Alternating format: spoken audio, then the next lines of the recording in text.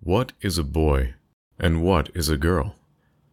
For that matter, what is a man, and what is a woman? Most of us affirm these definitions without confusion, but not all of us. When I asked myself those questions, I felt immediately at risk. Why? What did I have to lose by being honest? Even if only with myself, let alone with you. Don't my affirmations matter? Belief is the conclusion of our perceptions. What we affirm to believe or perceive to be real is what ultimately governs our decisions. It is from our decisions that we edit future affirmations of ourselves. Does that sound like a circular argument, or is it obvious? When our beliefs change, or we remove them, what do we do with our affirmations that we used to support those beliefs? Do we recycle them? Do we abandon them? How do we let go of what we think reality is, and what are we affirming of the reality we believe we are in? A 12-year-old child asks their mother for a beer. The mother refuses and says, "You're too young to drink alcohol." In defiance, the child then asks for a gun. The mother refuses and says, "No, it's too dangerous." Then the child asks to drive the family car. The mother again refuses and says, "No, you don't know what you are doing." Finally, the child asks the mother to have a sex change operation. The mother says, "Sure. Which one do you want?"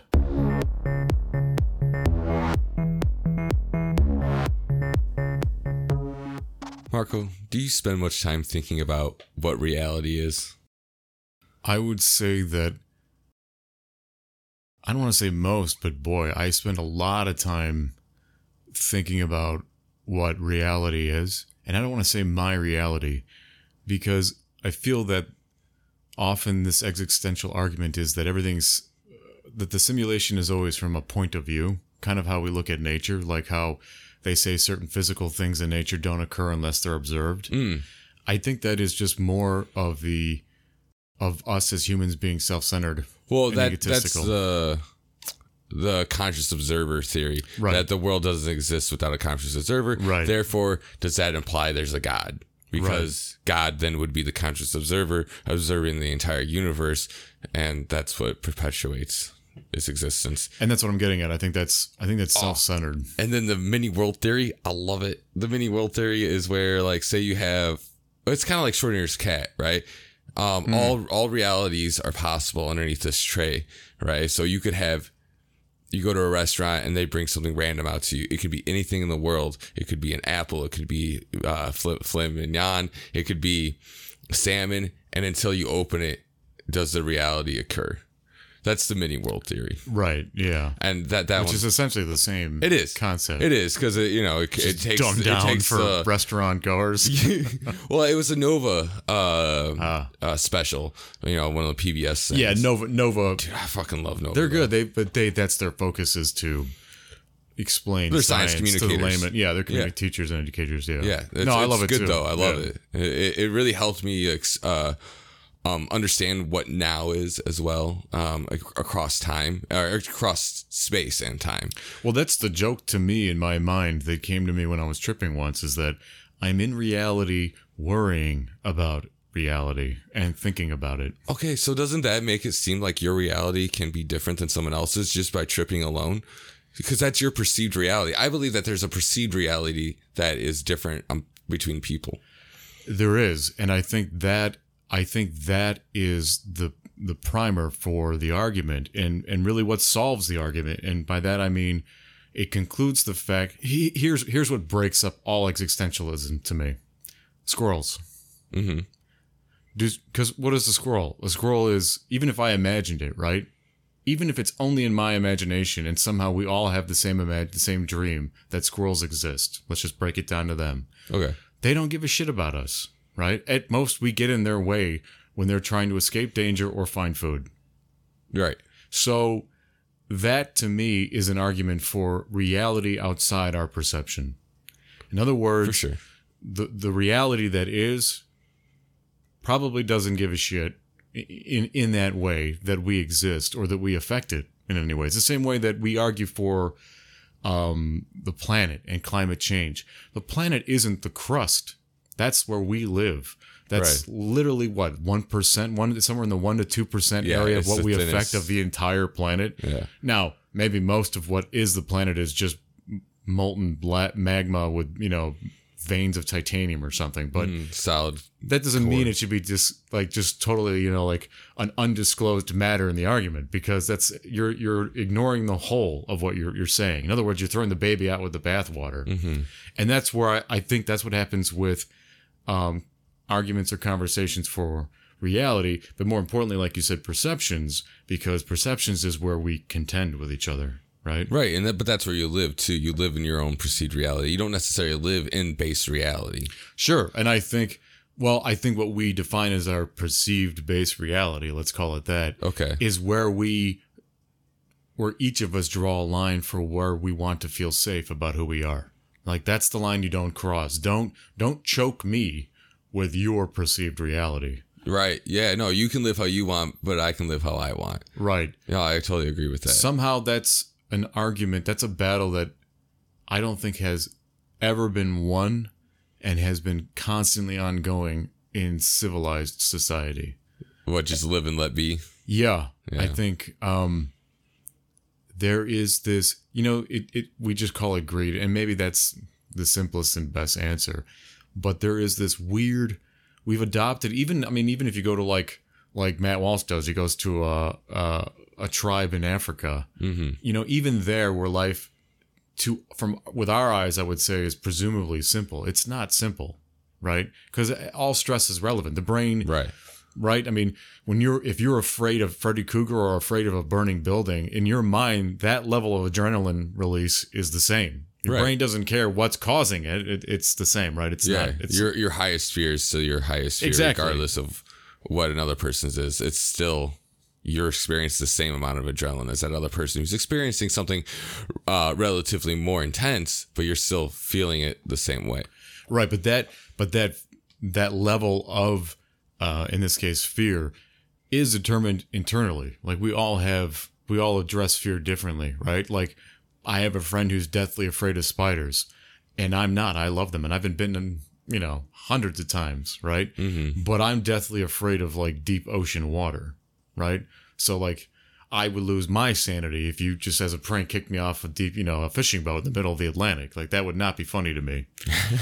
But it would be to my friend who's afraid of spiders. He doesn't care. So that where we differ there in our emotions and what causes emotional damage is where we try. I think what we're trying to do is create a society or live in a society, build a society where we respect those differences. But we have taught ourselves, and we've been taught, that it's okay for each of us to be an island, that we're all butterflies, right? Even though we're not, even though most of us are so similar, it's boring. But each of us is an island in a way that should be respected and treated as though we're diamonds, right? We can do anything. We can be anybody we want. We can tell ourselves whatever we want, and it can be respected. I like that analogy, but I would take it in more the way of we're each a sovereign nation, right? Well, that's what it's becoming. I think that we each have our own individual rights and our way to express ourselves and do whatever we want. But the moment I encroach into your territory of your nation, right, of yourself, that's when conflicts arise, and I can't do anything to you because you have the right to respond, right? So there's consequences is all. But I still think that we're, as individuals, that's where the freedom lies. That's where you have to just express yourself the way you want. Right. But I can't force upon you to treat me anyway. But that is, I think, what's going on. I think there is, and every generation or every era of man, let's say, a new type of assailant shows itself in terms, and by that I mean the Zeitgeist of the times has a new, nemesis, a new villain, a new major Right. villain. Who's Trying to kill free speech now? Who's trying to, and we always, I don't know, I put it that way and it sounds so conspiratorial, but it's, I mean, first of all, I think it is. There's always of the age, there's always like a topic. There's always something that's being pushed forward, say like climate change, some conflict, like a world war, something like that. There's always something that's part of the times that's being fought for or against. But who pushes it? Does it, that is a question I ask myself all the time about reality. Does it emerge naturally, or is it an agenda by I think it's lobbyists and governments who want to continue an argument for separation? Because I think humans, don't you feel like you want to unify? Everybody wants to be accepted. Not everybody always wants to be the trendsetter, right? Most of us find trends that we like, and we meld into communities that have trends and ideals that we agree with, and then therefore they instantly find us accepted, right? Yeah, I would say that we're all trying to find our own community and our own peace and happiness, and ally ourselves with those that agree with us. I mean, that just feels nice. It's comforting, but I don't know. It's I forget where I was going to go with that. Well, you and I just watched a really interesting documentary by Matt Walsh, and it's a hot topic right now. It's called What is a Woman? And for those who haven't seen it or didn't watch the trailer, to summarize it fairly is to say that Matt Walsh is a conservative. Politically, he's conservative, and he's a straight man with a family. And he is debating the topic, I would say directly and indirectly, of transgenderism activism. Transgender activism. Gender nonconformity is really what he's focused on his gender topic. Fluidity in politics and in society. Yeah. And its effects on us morally and scientifically. And I think right off the bat, what interests me the most about the day and age that we live in is that there are people who use free speech to try and shut it down. And by that, I mean, they have an agenda where they just want to be agreed upon. They want everyone to agree with them, but they don't want to have any kind of like intellectual discourse. Right. And those people don't make up a majority even of the minorities that they are in. But as we know with any community or society, it's the ones who have the most influence and power that have the largest voice that everyone has to listen to, right? Right, we see that in the media, loud minority. Yeah, right. And that is a real thing. And I think it's fair to say that LGBTQ plus activism, those who are actively trying to make it not just more acceptable, but change criteria in all sorts of realms, and the systems that we're used to, like sports and education and politics, are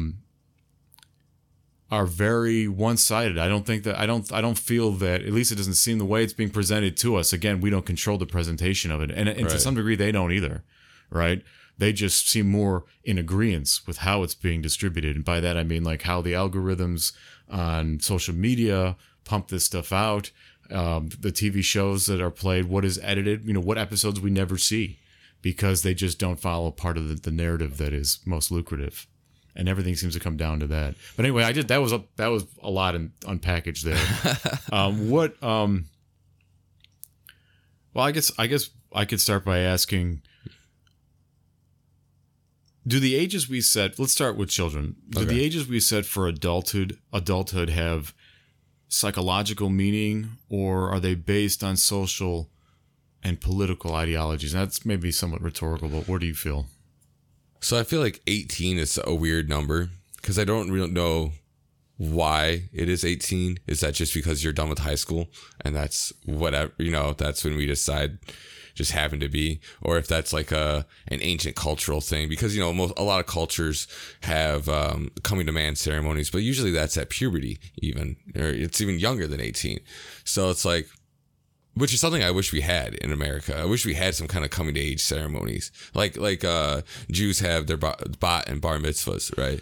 And then like like an agnostic ceremony for just something that like isn't that technically what public school does with high school diplomas and then eventually with college diplomas? I mean, that is a ceremony. I guess, yeah. I wish there was like some kind of like, you're a man now, like, hooray, or you're a woman now, hooray. Well, that would be right now. That would be highly controversial, and technically it exists in certain communities and schools. In some there is, but like growing up, there was nothing like that for me, which is like something I kind of always wished was available.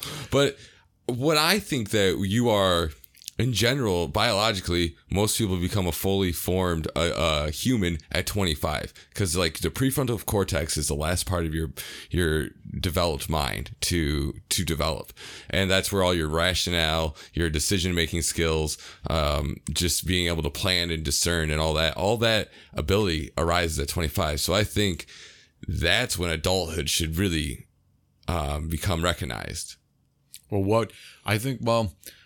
Some things we know, or at least I do, that I've read or been told. So 18 is important because the military has a minimum IQ test, right? Okay. For you to be a soldier, even the lowest ranking soldier, right? A grunt.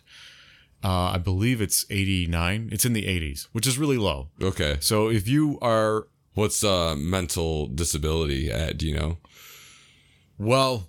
If you want to call IQ a mental disability, technically, if your IQ is as low as, say, 90, for some people in the 90 range, they can't even read. They can't even. Okay. They have trouble even learning how to read. What really falls apart is your cognitive thinking, your ability to chain and even perceive future events based on current events, right? Okay. So like your brain suffers the ability that normal people have, where you generate abstractions and you imagine your imagination possibilities. is limited. That makes sense. Yeah. So that doesn't come to a peak, obviously, at 18, but it is testable, I guess is the best way to say it. And then it's a good enough age to start testing. Right. Okay. And it's a good enough age to be accepted as an adult test, as its conclusion matters to being a soldier. But 18 is also when it's actually based on men, on boys mostly, because that's when a lot of muscle development in a man is finished as far as your body's concerned, and the atrophy that you're or the what's the proper word I'm looking? Not the atrophy. Not atrophy. The deterioration of your cells, like the ratio of cells being created to those being destroyed, right, is at its best peak in the 18 to 25 range. Right. So, and for a lot of men, a lot of boys, puberty does peak around late teens, early 20s. Okay. Only some of us have, go further into our 20s. Yeah, I couldn't imagine still going through puberty in my 20s. And apparently, again, when it comes to humans, nothing is finite. I mean, everything is a range, right? With some error, even because you could say, well, 99% of something is true. Okay, but there's still 1%, right? Or maybe 0.1%. Right. Yeah. This is generalities for sure. Right. So I think that matters. But what is that? How does it matter to, like you said, a ceremony for being a man or being a woman? That is essentially, I don't know if it's not, I wouldn't say at risk, but it's being argued to a great extent now in our society. It's become a major political coming to age ceremony, or a coming to gender ceremony. Okay. Some people believe that begins at birth, and that isn't fair to the child to assign them a gender. So, do you believe? Well, first of all, do you believe that children should have rights that supersede their parents' ability to make decisions for them, in the same way that they, should a child's decision to change their sex be, let's say, considered on the same level as family abuse? You know, is that the same? Is a father saying that his daughter can't have a sex change operation and become a boy is the same as him beating up his daughter? Okay, so there's a few questions there. Yeah, sorry. I believe that there's a difference between sex and what we consider gender in this context, there is that, right? I will yeah. definitely say that there's your biological sex, which can be skewed between male and female, because in general you're either male or female, but there's also some weird pairings of X and Y chromosomes that can happen that make you kind of a little more than the other, but not quite. And it's like I'm not quite sure, but you can have like an XXY chromosome pattern instead of like XY or XX. No, that's true. I mean, So like genetically that, even. that's like a biological standpoint. But I also think there's like a mental construct of what gender is, how you feel you are. If you feel more feminine or more masculine, and I feel like you can fall on like a spectrum. I mean, me personally, I identify as like a man. Like because I don't know enough I never learned about different genders and different like the spectrum of genders. To me, to be a good man just means to be a good person, and I feel like that's the same thing for women too. Women just want to be a good person. So like, what does it mean to be a man? What does it mean to be a woman? I don't know. I just feel very masculine in myself. That's all I know. Well, I think I feel like I produce many traits that were instilled on me as a young boy to like provide. Like that's a big thing for me. I want to be able to provide for myself and those I care about. I want to, I like going outside, being in nature, cutting down trees and, you know, doing tough shit. You know, I like constructing and I like creating, you know, out of hard materials. well, most boys, and I'd be one of them, would agree with you, right? Yeah. But if that is what defines a man, then what do you call a woman or a girl that likes to do those See, things? that's the thing. When it comes to being called I would never want to be called a girl, because to me, growing up, if you were called a girl, that meant you were weak, a wussy, someone who couldn't handle their shit. And that's not me. Now, that's not to say that that's what women are. They're not necessarily weak, because my mother. No, it's only an insult to a boy because you're male, Right. Because most females are weaker than males, and so as Yeah. a boy, that of course would feel like an insult. Well, yeah, because that's the intent of the person delivering Right. that word to you.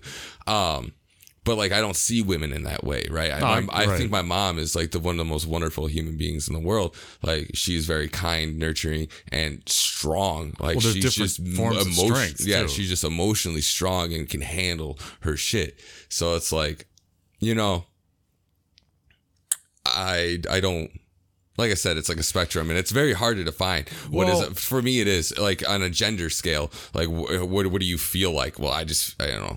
I just feel that I'm more masculine. I couldn't tell you what exactly that meant besides the things that I've said. Well, I think you're touching on what I would argue the difference is, and that is the level of masculinity and the level of femininity in a person is definitely a major factor. I think we all, even if it's quietly, inherently feel that means you're more female and more or more woman or more man. Right. Right.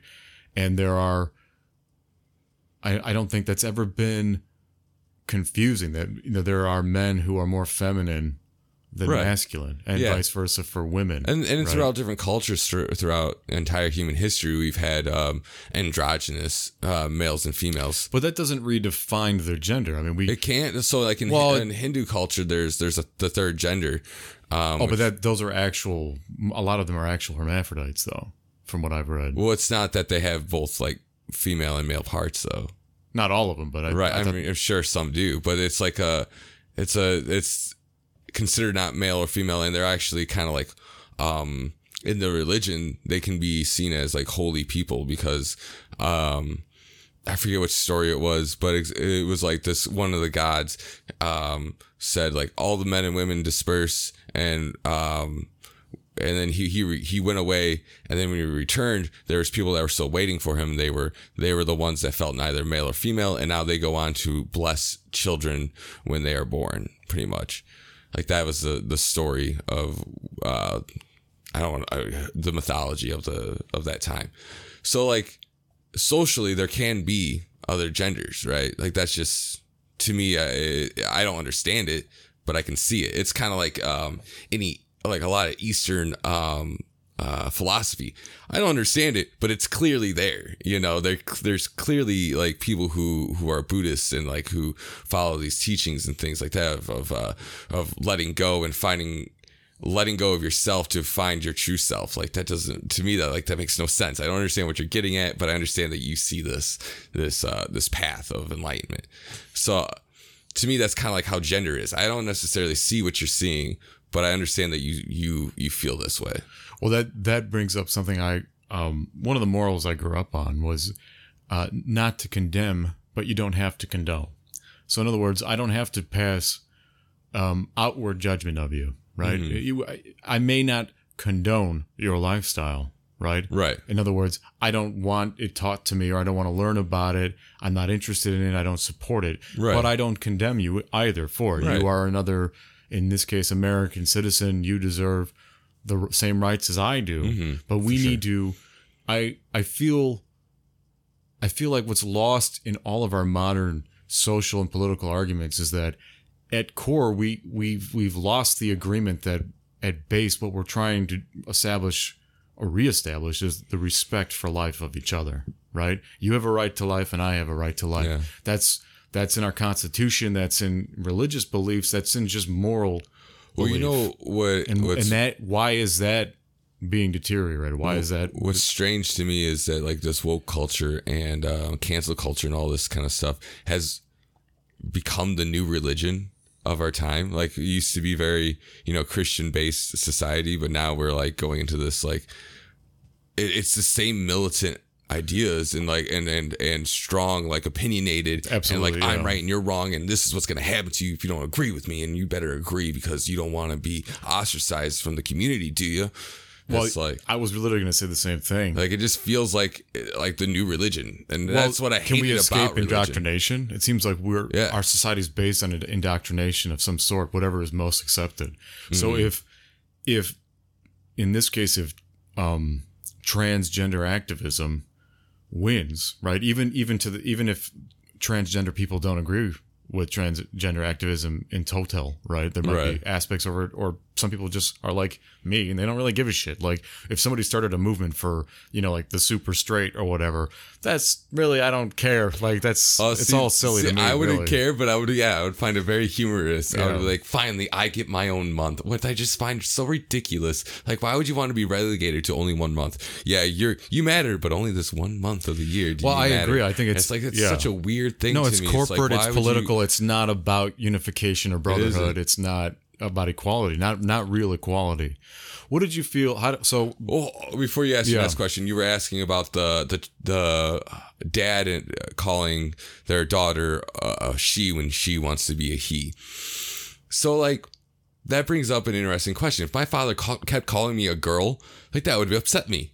That would be clearly upsetting if my dad just like. But only if it was against what you were trying to convince him of. If you were trying to convince him that you're a girl.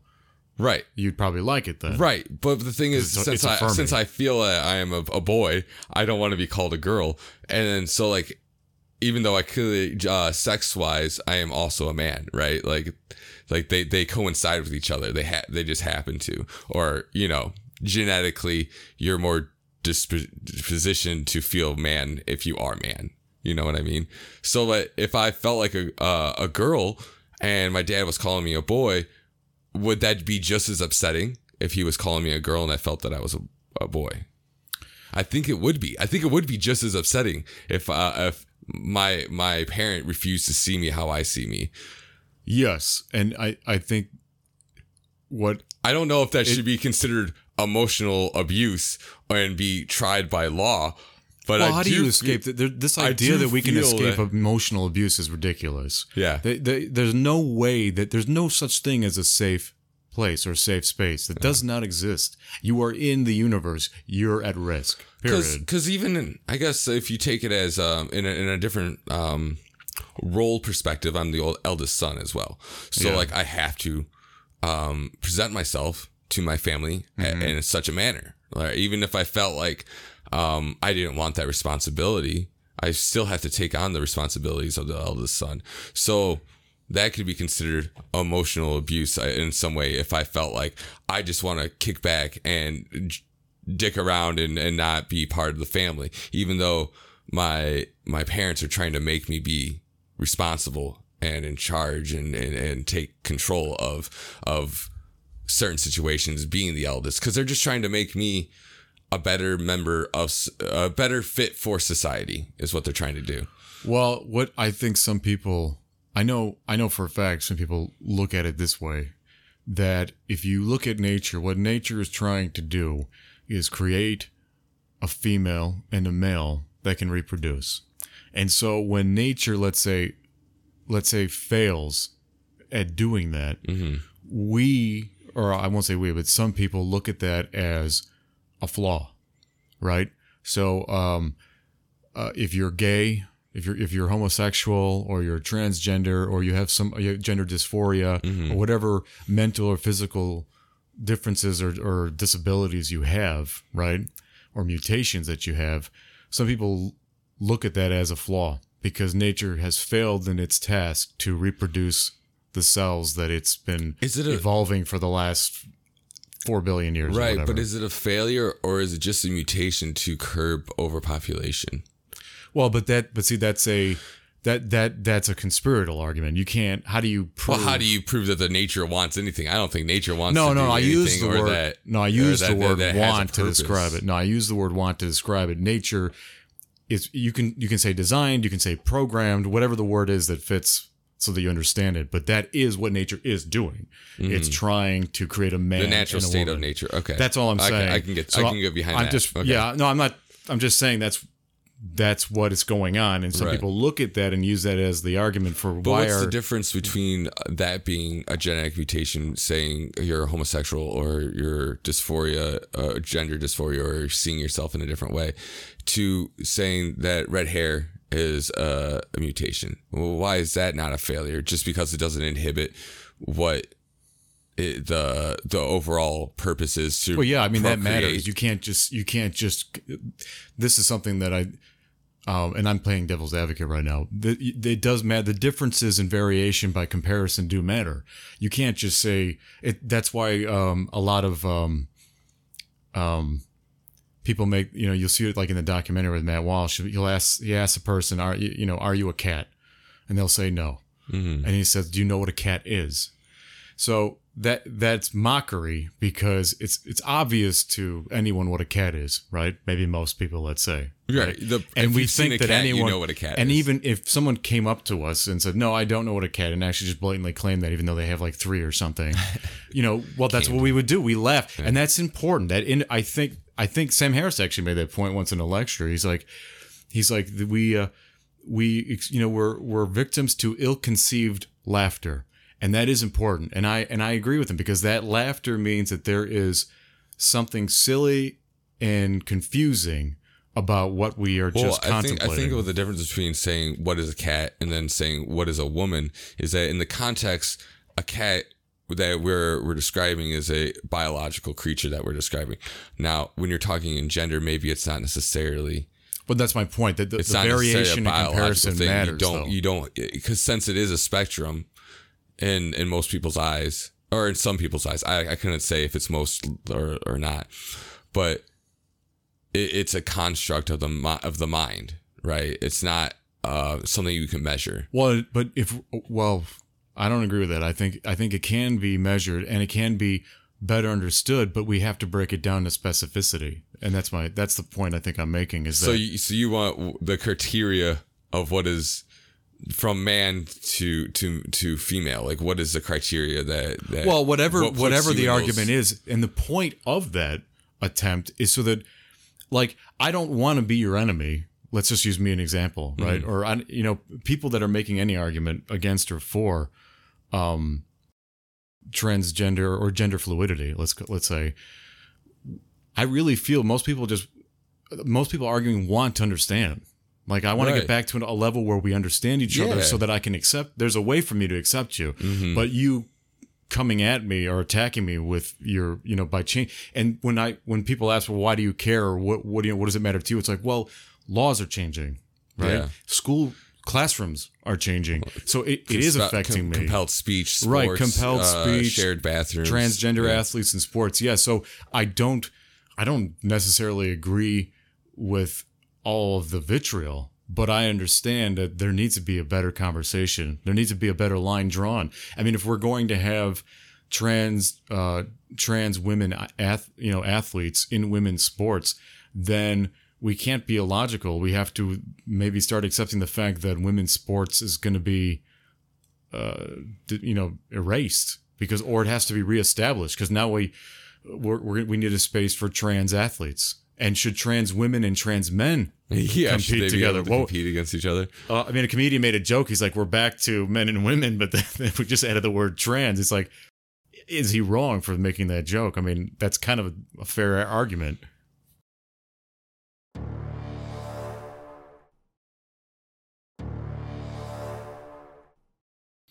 So it's hard, right? Because let's just go with sports, right? Yeah. So you're obviously going to have an advantage if you were born a man and transitioning into a woman. You're going to have an advantage in women's sports because genetically you've lived 25 years, say, as a man.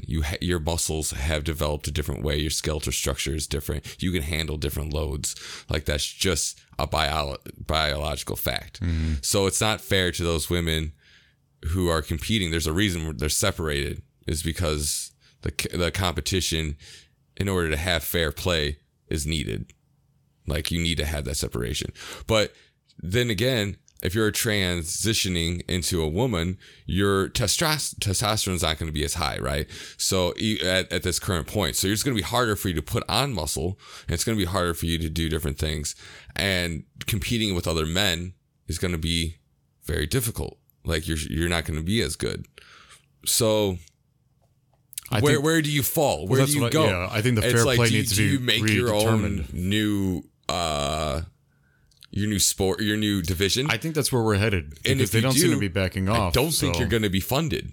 You're just not going to be funded as well. Maybe not. Well, I mean, we already don't. It's a good point. We already don't fund women's sports, because the money is in the already established market, and we already don't fund women's sports nearly as much as we do for men. Right. So it's like you subdivide that category even further, you're going to have even less money. I don't know if that's a fact. Who knows with the way the culture is. Argument. And maybe there'll be like this initial surge of money just to get things going, and because it's a new hot craze, right? So everyone's interested in it. But how long would that last? And do those records then, like, how do you feel about your self-worth if you're just competing against other people of your body types? Right. So it's like, I don't know. Well, that's a hard thing to get around. It is. What confuses me, one of the things I'm trying to understand, if it can be understood better, is what does it really mean to be gender fluid?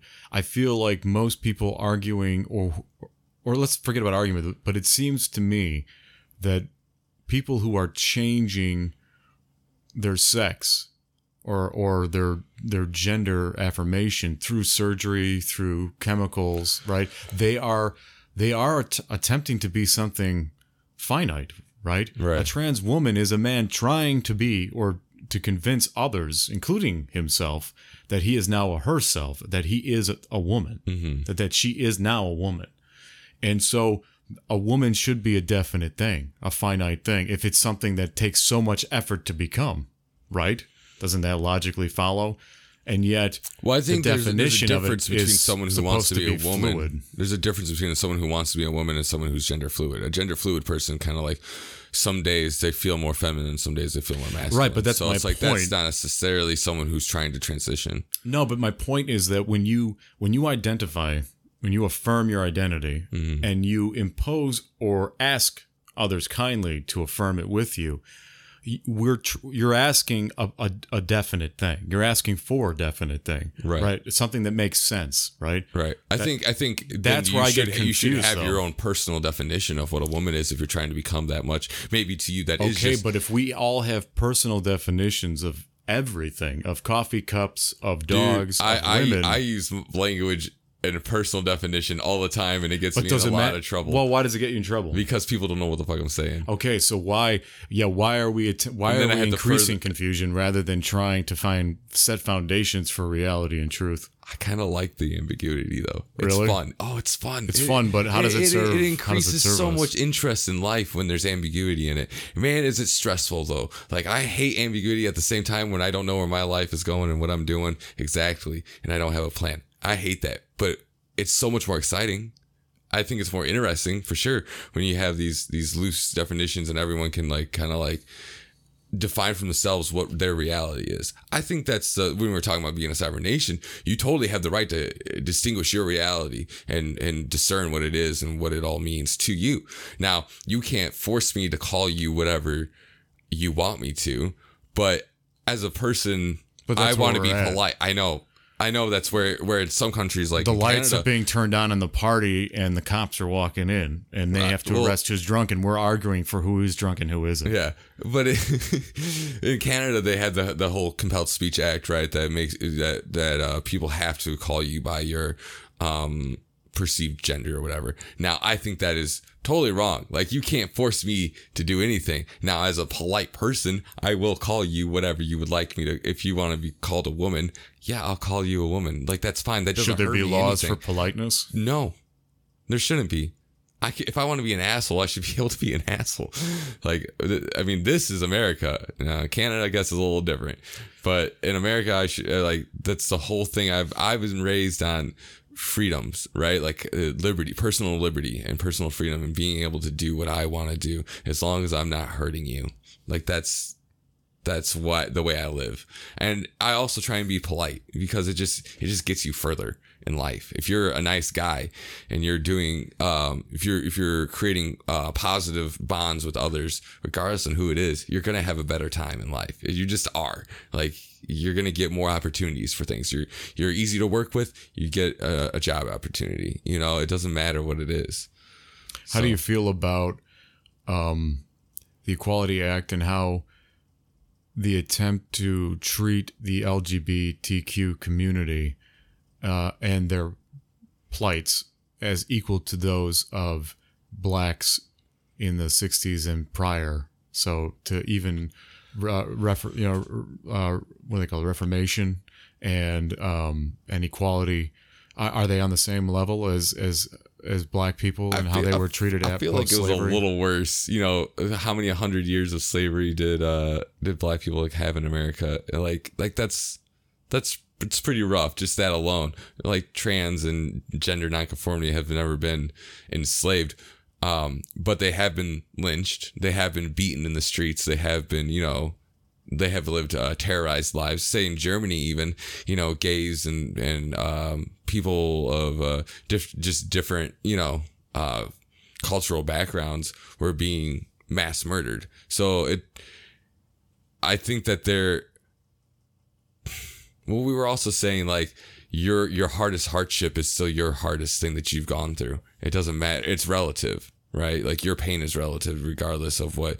No, I'm saying that it isn't relative. In other words, the mind may suffer as much from a bad breakup as it might from being in a trench. Now, that's what I'm saying. Like, most of the time that isn't true, but according to the brain, as far as what it can release chemically, right, it could be true. That's or what I'm saying. Possibly has sometimes been. The worst thing I've gone through feels the worst to me as the worst thing you've gone through. But if you believe that, then you have to believe that someone claiming emotional damage over not being affirmed for their sexual identity is suffering as badly as a World War II veteran.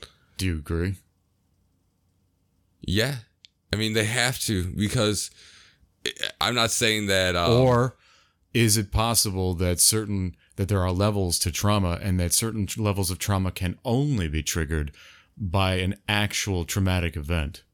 I think it depends on your death. I think it depends on your state of mind and how you've experienced life. I think it does. So is emotional damage from being, let's say, bullied because you're transgender, is that the same as the threat of death in a trench hole in World War II?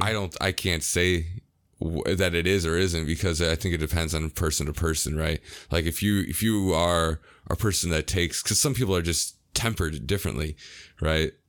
So if you went through World War II, you've also gone through a bunch of other stuff before that possibly prepared you for that, right? So you've experienced your way up to World War II. See, this person hasn't experienced that much. That's going through that level of trauma from being bullied. Like they just haven't experienced enough before that to level them up to be at that trauma level. But that's what I'm saying. Is it? To them, it feels. Some people believe that legit. it is the same. They would say that the emotional damage they feel is equatable to the threat of death. So I could say that I've gone through adrenaline spikes that I thought were massive, right? And then I went and I did something even worse than what I've been through before that. Right. And then I go do that last thing again, and it's easier to deal with. Do you feel that helps It's you not understand? necessarily because I did it again. It's because I've been through something even worse. So now this comparative thing is... Sure, I got you. What do you feel that helps you build empathy though? That like when you look back on nightmarish moments or traumatic moments in your life, and then you see something you think would be more traumatic, but you feel you understand it because you can see the expression in the person's face or how they're talking, and you can relate to that, and so you feel maybe you felt some of what they felt, and so that builds empathy, or does it build? I think the more that I experience, the less empathetic I get to people at a lower that's stress what I mean. level. You gauge so it now, so you feel like you can gauge. Right, but I feel like, to me, it's like, dude, you're not going through shit. Like, come on, toughen up. Like, you can do that. I've been through way worse. Okay. I don't always think, I feel that way initially a lot of the time. It's like, quit being a little bitch. Like, come on. Well, I think that's where there's a contradiction. But then I have to mentally think about it. I'm like, okay, let's be a compassionate human being for, because like you don't know what they've been through in their life. Maybe this really is that bad for them. You can't feel their pain at this moment. But like initially, I feel like you're being weak. Why are you being so weak? Like, come on, let's go. Yeah, I think that is sports is a big, like that happens in sports a lot. Well, that's a discipline that I wish most people had the experience with, regardless of how much of an outcast they felt like. I think that's why, so for example, there's like the term locker room mentality, right? And to some people that is an extremely hostile pit of vitriol, right? They don't like to be teased. They don't like to be hazed. They don't like to be the green new person and be reminded of it on a daily basis. But when you survive that and you reach a level where you are accepted as one of the locker room or one of the team, right. Now you're not only on the same level per se, but you're accepted, you're praised, and you're defended. Now you have friends that are not like other friends because you've been through their test. Well, not only that, but the people that you went through that test with you're even closer to. That's what I'm saying. You're building a bond over a common. That's exactly what I'm saying. In other words, there's a test for the friendship that you've now built. Right. And a lot of friendships, I think, actually, I would say I've had this argument that like I've reviewed my own friendships in life, right? And realized that some people that I called friends weren't friends because I didn't test them and they didn't test me. It's just really fun that we got along for a while, but that isn't a friend. Not to me, not really. That isn't someone I can truly trust because I haven't tested their trust. Right. And that's part of what the locker room is doing. Like a bar buddy, right? Like someone you just hang out with at the bar and you never see them anywhere else. You just happen to be at the same place. Yeah. A drinking buddy. Well, okay, that's an example. So how many times you've heard a story or have your own stories as examples where, you hear someone or you yourself say, man, I've known that person for so long and then they did this. Well, you were surprised by their negative action or outcome because you never tested their loyalty. You never tested their trust. It's like at work, like people would be like, yeah, we're friends. I'm like, dude, we're not friends. I never Yeah. hung out with you outside of work, have Yeah. I? It's like we're work friends. Yeah, sure. We're acquaintances. Like I'm on good terms with you. Or people like, say he's my friend at work, or she's my friend at work. But like, what does that mean? But we're not friends. Like Yeah. I've never hung out with you once outside of this forced gathering. You know, like we just happen to be at the same space. We didn't choose to be here together. Now, if I help you move, or you know, we hang out, like yeah, we can become friends. But like, there's plenty of people that I would never consider friends who have called me a friend. I was like, ooh, I'm sorry you feel that way. Let's bring up gender affirmation therapy. So that's mentioned in the documentary, What is a Woman? Okay. I found myself agreeing with Jordan Peterson in that is a contradiction at terms. I feel even the therapy we receive from, say, a friend or a family member when we just need someone to listen to our problems so that we can figure them out is really what therapy is. If I go to you and to listen to my problems so that I can help figure them out on my own, and you push, or let's say not push, but let's say you just automatically have an answer for me or several answers for me of what I should do, and your immediate response is advice, and more than that, I should take this drug or I should change my body in this way, and you're even you're suggestive of it. Yeah. Is that really therapy? What is that? Is there a positive side to that I'm not seeing? So I don't know. I think okay. So there's like a difference between friends and therapy, right? Well, no, And let's talking to a focus friend. on the gender affirmation. So it's gender therapy, though. affirmation. Yeah. Is that saying that like, doctor, I feel like a girl? It's like, yeah, you definitely are a girl. Is that what gender affirmation therapy is? Here's how it plays out. So, if I go to a doctor, any doctor, you can really use any doctor as an example. And Peterson made this example comparison, but in therapy, if I go to an affirming therapist, in other words, I say, doctor, you know, this is what's wrong with me, and I want you to agree with me that this is wrong, even if it isn't clinically or scientifically true, and the doctor agrees with me, he's just affirming whatever my belief is. In other words, Okay. I can make up an illness, let's say, Yeah. you know, and they make that argument in the documentary, like a person who wants to cut their arm off, right? I can make that illness up. I can believe it 100%. There's no reason for Right. me not to be completely convinced that I only need one arm. Fine. But if I go to a doctor and he just affirms that I have that the real illness is that I have too many arms, and then prescribes drugs or treatment or surgery for it To lose the arm. to lose the arm, is that really medical care? If there isn't even a conversation about something else being wrong. It's a form of medical care. I feel like it's the easy way out. I feel like it's a lazy way to do it. Lazy? Is that lazy and easy to completely change your body around, to have a dick made from your arm, or to have your dick turned into a vagina? Is that lazy and easy? I think comparatively to going through the hard work of finding the truth about yourself and then working through your traumas of whatever caused these ideas, I think that's way more difficult to personally go through these things and to work. Because I can tell you, I have avoided a lot of my own issues just because it was a lot easier just to push things down and just to let it bubble up when it decides, you know. That's way easier than to actually confront your That's an interesting problems. point. I see what you're saying now. Yeah, it does feel like surgery does come across as a magic wand, doesn't Yeah, it? and then you have a doctor saying, yeah, it's just this easy. Let's do it. Snap of the fingers, you know?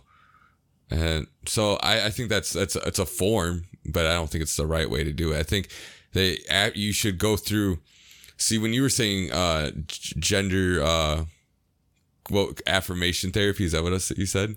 Yeah. Okay, so I thought that was saying that I feel one way, but genetically I'm another way. Therefore, the therapy is trying to help me affirm my biological gender. I thought that's what you were saying, but it isn't. You're Well, saying, yeah, that is. In other words, you go to the doctor, you tell them, this is what's wrong with me, and they agree. no, yeah, but They I was saying they it's don't the try to opposite. argue. I was saying the opposite of that. I thought Yeah. that's what it meant. So Because I mean, where else? Let's make the logical argument then. Where else would affirmation work? I mean, would you affirming that the sex that you are is the sex that you feel, like that affirming anything that right? you But that would be believe? the affirmation I thought that it was getting at. So I think Yeah, that is. I mean, that is at base what it is. You're affirming that you want you want someone of authority to affirm what you believe. No, that's not what I'm saying. Misunderstanding. Yes. So what I'm saying is genetically I'm a boy and then I feel like a girl, and then the doctor affirming that my genetic parts, right? Like that not my feeling parts. He's affirming what I really what I am as genetically. So a contradiction then. Right, that he would be disagreeing with the way I feel, affirming, trying to affirming his own trying belief? trying to affirm my genetics, not affirming my beliefs, affirming my genetics. Well, you mixed sex and gender in that statement. So it's male and female, girl and boy. I feel like these words are horrible. I know. I feel like that's why the confusion comes from, is that they're too similar, and that throughout our English history we've used them to mean the same thing, the way we feel and the way we are. Well, we did genetically. Yeah, I mean a man. So like when we say man, we mean male, don't we? When we say woman, we mean female. Right. So like we need new words. Do we? Yes, for the because I think it would be way easier if we came up with completely some Greek or Latinized So we're already confused with the words we have, but we need more. We need new. We need to change the words we use from male and female to meaning both genetically and the way you feel. So then the way you you agree on pronoun with the pronoun argument, or you don't? What's the argument? That you the new words being made up should be right alongside he, her. Right, I think we should have different pronouns than he, him, and she, so her. We should get rid of the ones we have and get new ones? Yes, for the way you feel. Right, but that's what they're doing. If I feel like that's man, that's literally what we're living in. Then, if I instead of saying man, I should say I don't know, glarg. I feel glarg. My pronouns are glargly or zem. Something like that's totally different and separated from your genetic sex. Why? That way, it's less. Because to me, then it's less confusing to That's talk less confusing? Yeah. When I have no idea what you're talking about? I mean, from my point of view. We would have to make... So we have to now have an extra conversation and add that. Whatever. Right, there should be a difference. Tomorrow there could be a whole new list of Zims, and we need to now learn those as well. Not necessarily as well. We get rid of the ones we have. Why would we get rid of anything if it works? It doesn't work because we're confused, right? No, a minority is confused, and we're confused with the minority that has the spotlight and the marginal political and marketable power. But most people, if you call them a man or a woman, they're not going to question what you mean, right? Right. I mean, I know I'm sounding like... But when you're gender... But I'm just trying for the gender fluidity of it, right? So instead of having... just a strict binary that it correlates with your genitalia, you should have the words you can use for the way you feel. Should those be imposed by laws? No, that are punishable? Absolutely not. So then, if people ignore it, then nothing changes in where we were. Oh, the language changes all the time, though. Ago. Yeah, but language changes all the time. I'm just saying we should start the movement to change the language. We need to add, let's make it like a Japanese word, right? Because it's so weird and different from what we talk. Well, there is a movement to change the language, and that is part of the transgender activism or the LGBTQ activism is to change the language, both. But I don't think it should be enforced by law. I think forcing anything by law is like with compelled speech. Like that's just horrible. So we should fight it in the courts, but we should fight not to have it in the courts, but we should fight to have it socially. Yeah. And if that fails, then what? Well, then I mean, accept it and move on. Yeah, it's whatever. It's not a big deal. To me, it's nothing. It doesn't mean that much to me, because if you refuse to call me a man, then I'm just gonna not interact with you as much. So do you feel the argument's important if you keep at calling all? me, if you kept saying she, Zach, she's such a weirdo over there. We're like, okay, dude, well, like, why you coming at me like that? I don't need to interact with you if you're just gonna call me something I don't identify with. Do you feel though then? I mean, how important is this really? Because sometimes I think it's wonder important to some. Well, yeah, but sometimes I wonder if we're just having room for this problem at all because our lives are too good. We have a lot of free time. We have a lot of comforts. We have a lot of I know. amenities. I thought about that. We're not struggling every moment of every day to find food, shelter, water. And I mean, those are the basic Right. animal primal needs. Well, you But have the- even beyond that, like the levels of stress we have. to deal with. Maslow's hierarchy of needs, right? So it's food, shelter. I forget what it goes, but it goes like there's different levels of safety you have to be at until you can be like more free individual, pretty much, and be able to do what you want instead of what you need to do. Mm-hmm. So I forget, we talked about it in one of our other episodes when we read one of the books. There was Maslow. Nope, we didn't. This was a different book I read on my own. I read on my own. Look at that.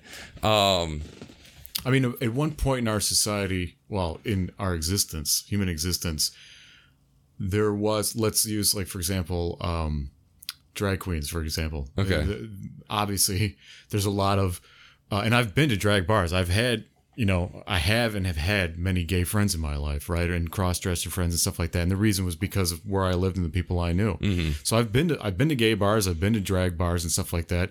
I've had good times mostly. You know, it's not like, to me, it was another bar. Right. And it's actually kind of flattering when a guy would hit on me. It's like, oh, thanks. You know what I mean? Like, I'm not attracted. It didn't turn me on, but it was flattering. Yeah, right. No, Now, it still makes you feel good that someone else thought you looked good. I mean, why not? You know, Doesn't matter it's like, who oh, it I'm is. attracted to someone. Excellent. Nice. Right. So, but at one point, there was no makeup. There were no wigs. There were no flashy dresses. There were no high heels. Everybody, Are we talking about like primal we're man? going back in time. So All right. we're going back to potato sacks and Because makeup's been around since like forever. well, you know? for thousands of years even. Yeah, even but like there was a ancient time Egypt and before when it wasn't used at all, right? I'm sure. And that time period is somewhere between, let's say, Mesopotamia and Cro-Magnon man. So fairly, very still rough period of mankind. Mm-hmm. But pre-agricultural. do you think, like, how far back does this social issue go? This gender dysphoria?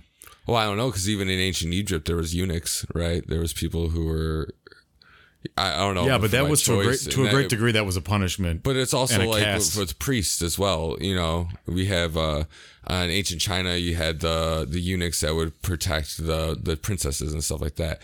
So it would be like, so there's different, like, I don't know. I don't know how, if this is like, I feel like it's a genetic thing, like, right? Like it's not something that's nurtured. It's something that you're born with. Like, you are just, it can be maybe both, right? It can be part of your nature, your nurture as well as your nature.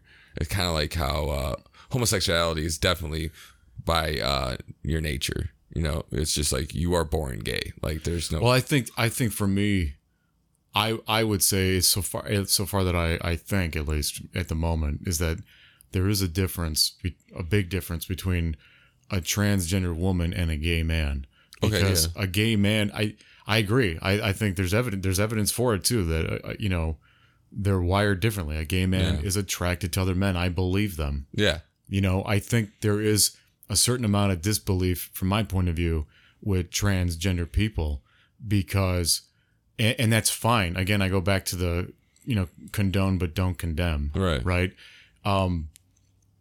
I guess the only contention lies with activism, because there are people that they want to change the laws that affect me, or they want me to change what I say and think, which they can't do even if they did change the laws, and that's obvious around the world. Well, I think that like medical intervention should be like your last resort, like after you vetted all other solutions. Yeah, I think because that's an irreversible process. Yeah, right. Like to have your breasts lopped. Yeah, I mean, off even I've had have had 3 knee surgeries, and every time something is permanently damaged. Yeah, I mean, so any surgery is that way. Exactly. So I think that should be your last resort, but I'm not saying it shouldn't be done at all.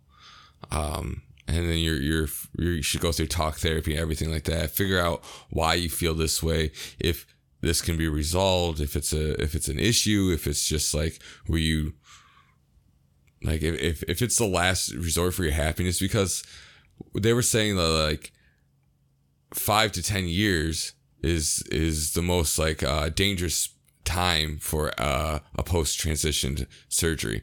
Like for yourself, like a suicidal I can't say the word. I can't say the word right now.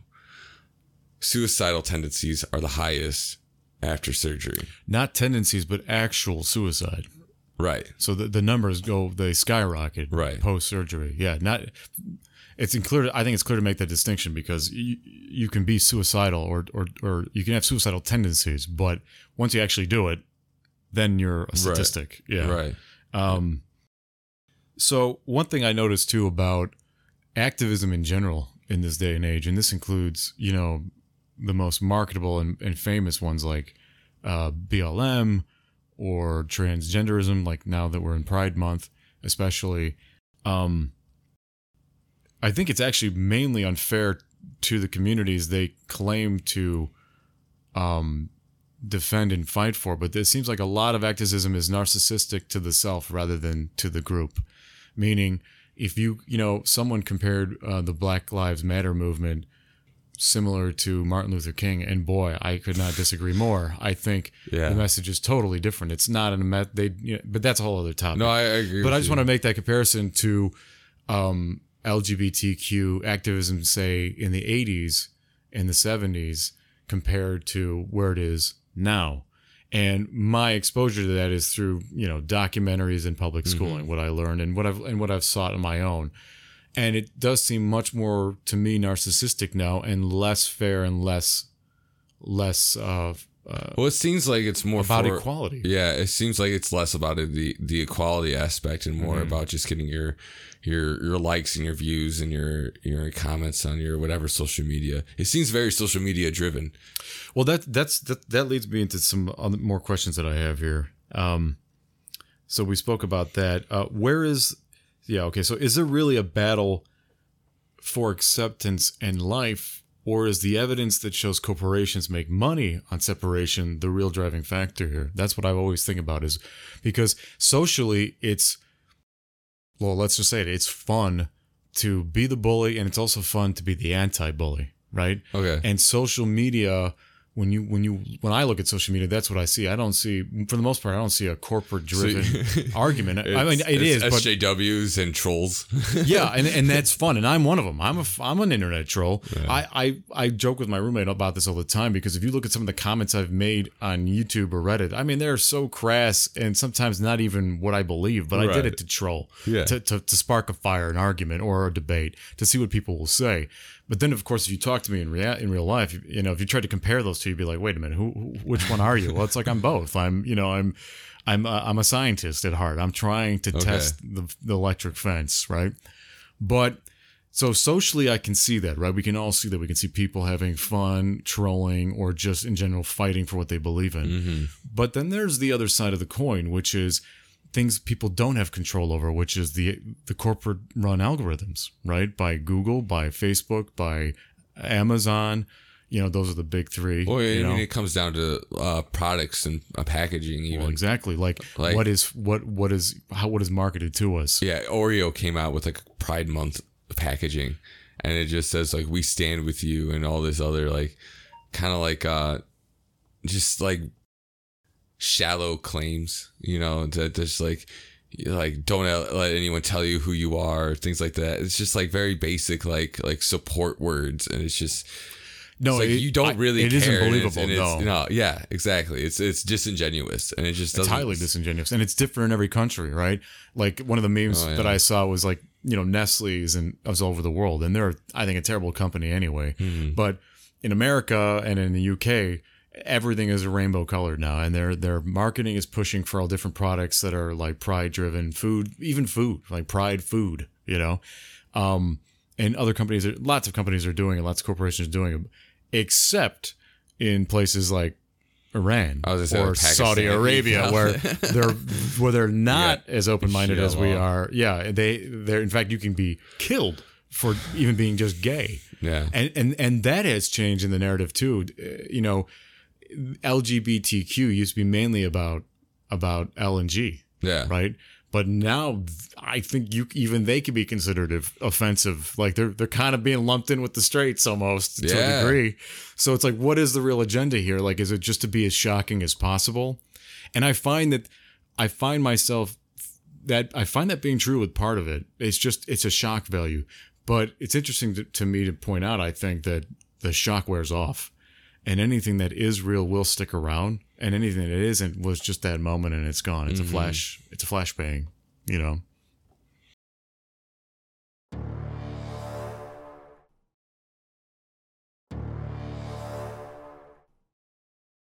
But, well, okay, so we talked about, I mean, we did talk about, well, a little bit about schooling and children. I mean, how do you feel about that?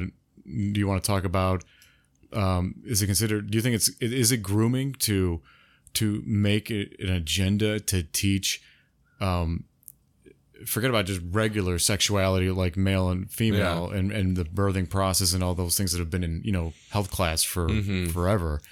But now, should they be taught about like different gender spectrums and what that means and everything? I think if we're going to, we should have a better definition of it then, right? I agree with that. Because like clearly through this documentary, at least, no one can define what a woman is, and they don't even touch on what a man is. So if you can't even define what it is, how are you going to teach it?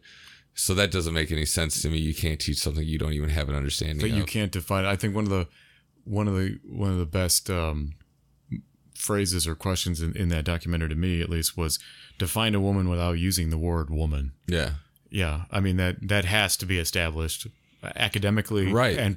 And judiciously. Well, that was another thing, was when they talked to the teacher, I don't know if he was like a professor or whatever. He was at a university, right? Yeah, of gender studies. Gender studies, and they cut up his interview. He was going through like this long explanation, and they kept like cutting it. I'm like, why are you doing this? Well, they edited it in a mocking way to make it seem like he was just saying drivel, basically. Right? But it's like, maybe there was something interesting there. Maybe, yeah. And like, I mean, we can't know.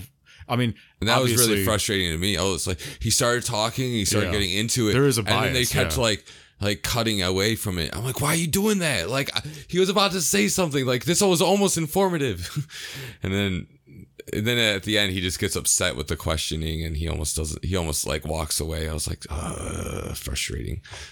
So I think it's safe to say that,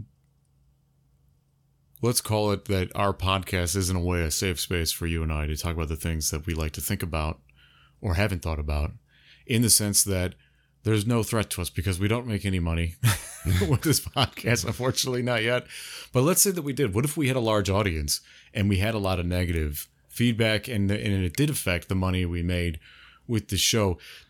How honest would you be? How afraid would you be to speak honestly? Say if this conversation came up at work or with a boss. If this was my life's income, if this was how I made my living, would I be afraid to talk about this? Yeah.